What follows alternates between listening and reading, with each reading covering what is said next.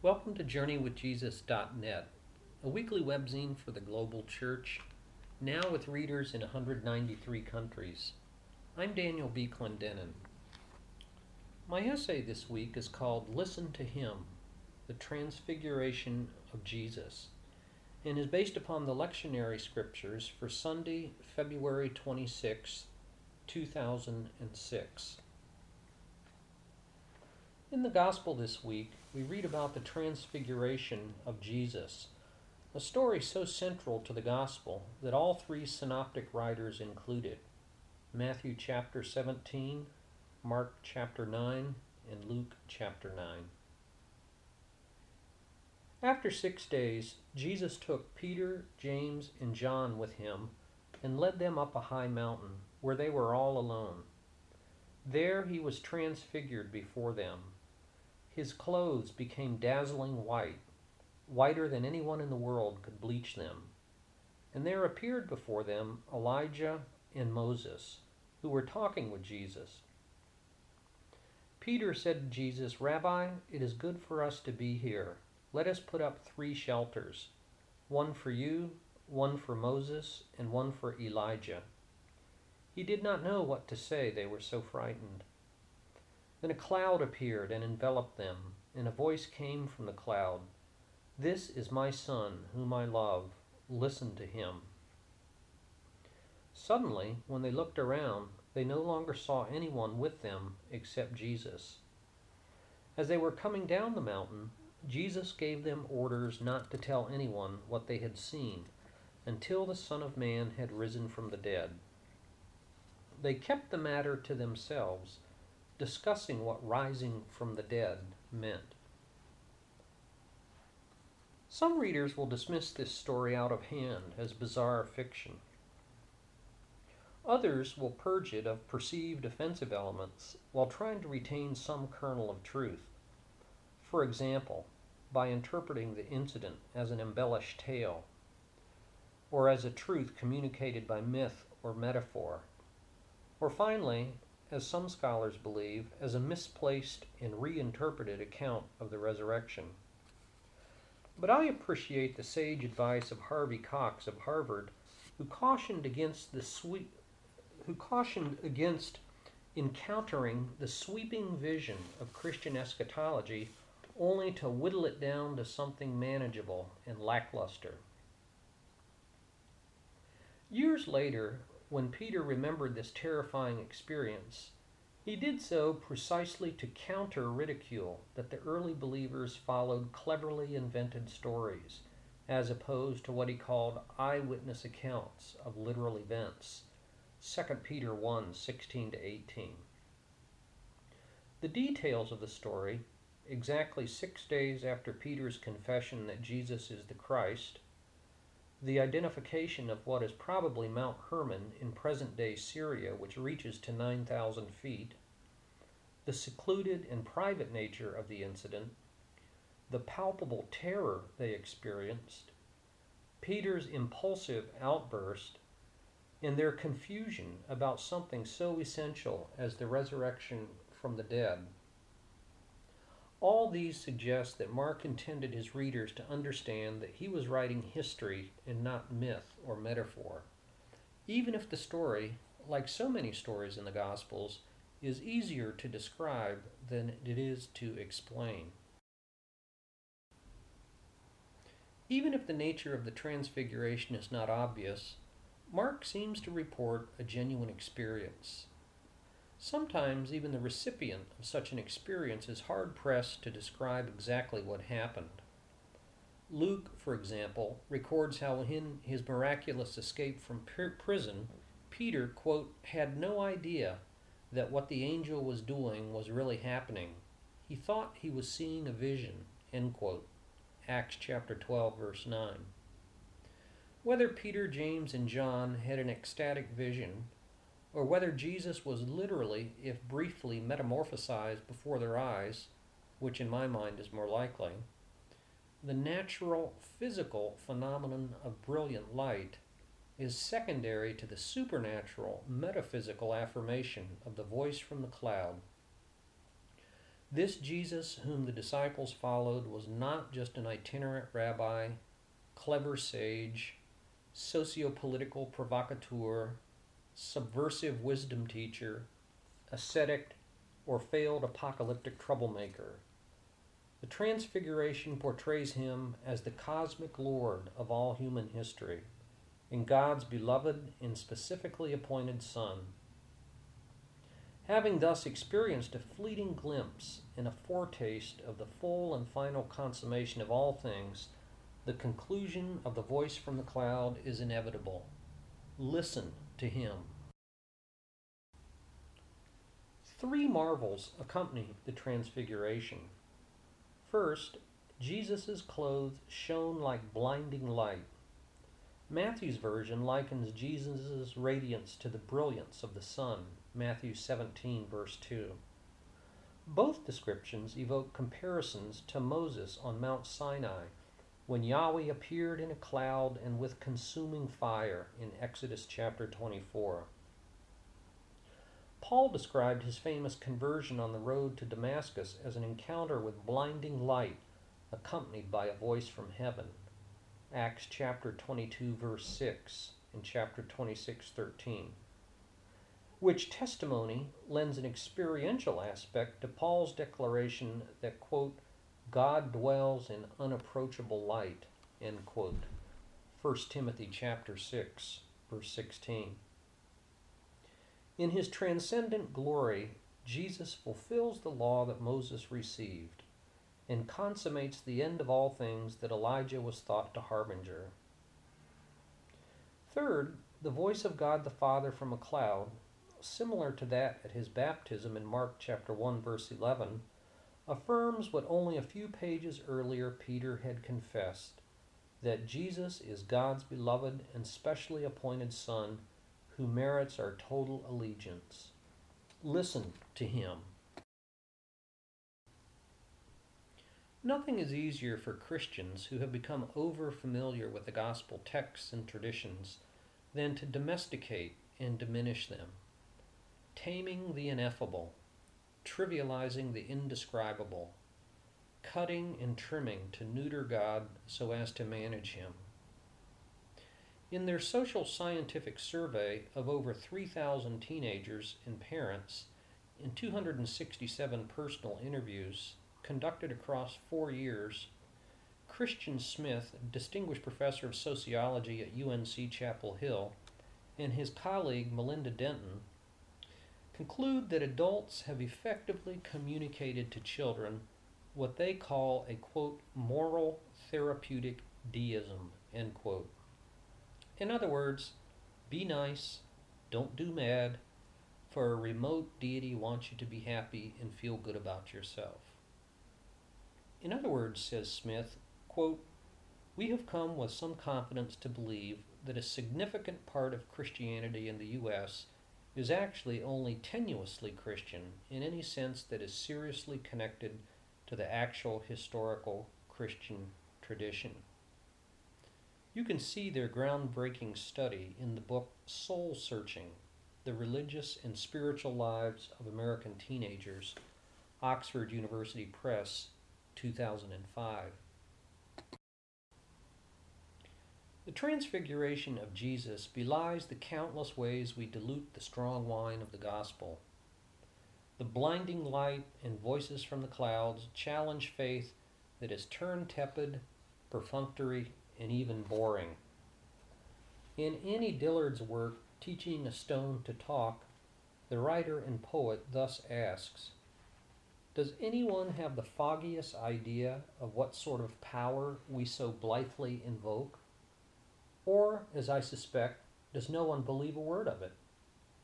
The churches are children playing on the floor with their chemistry sets, mixing up a batch of TNT to kill a Sunday morning. It's madness to wear ladies' straw hats and velvet hats to church. We should all be wearing crash helmets. Ushers should issue life preservers and signal flares. They should lash us to our pews, for the sleeping God may awake some day and take offense, or the waking God may draw us to where we can never return. I can understand how some people will read the Transfiguration story and, as Dillard admits, quote, not believe a word of it, end quote. But may God save us from the safe middle ground of self-serving, domesticating deism. And now for further reflection. How do we, in Harvey Cox's words, whittle down accounts like the Transfiguration? And why do you think we do that? Second, consider the many ways we trivialize the gospel and domesticate God. Third, based upon your own experience, what do you make of the conclusions of Smith and Denton about what they call moral therapeutic deism? Fourth, why do you think Jesus gave Peter, James, and John orders not to tell anyone what they had seen until he had risen from the dead? And finally, for further study, see the wonderful book by Donald McCullough, The Trivialization of God, The Dangerous Illusion of a Manageable Deity, 1995. For my book review this week, I review a book by Frank Anthony Spina, the title of which is The Faith of the Outsider, Exclusion and Inclusion in the Biblical Story. Grand Rapids, Erdman's 2005, 206 pages. For my mother's funeral, one of my 5 siblings chose not to attend the services. After his divorce, my brother married an African-American woman and fretted whether our little church in small-town North Carolina would welcome them. I don't know if he was wise and perceptive in this regard, or whether he projected his insecurity onto others, but the threat of exclusion and marginalization as an outsider is a potent toxin for most all of us. No one wants to be an outsider. In his new book, The Faith of the Outsider, the Old Testament scholar Frank Spina makes a close reading of the insider-outsider motif in the Bible.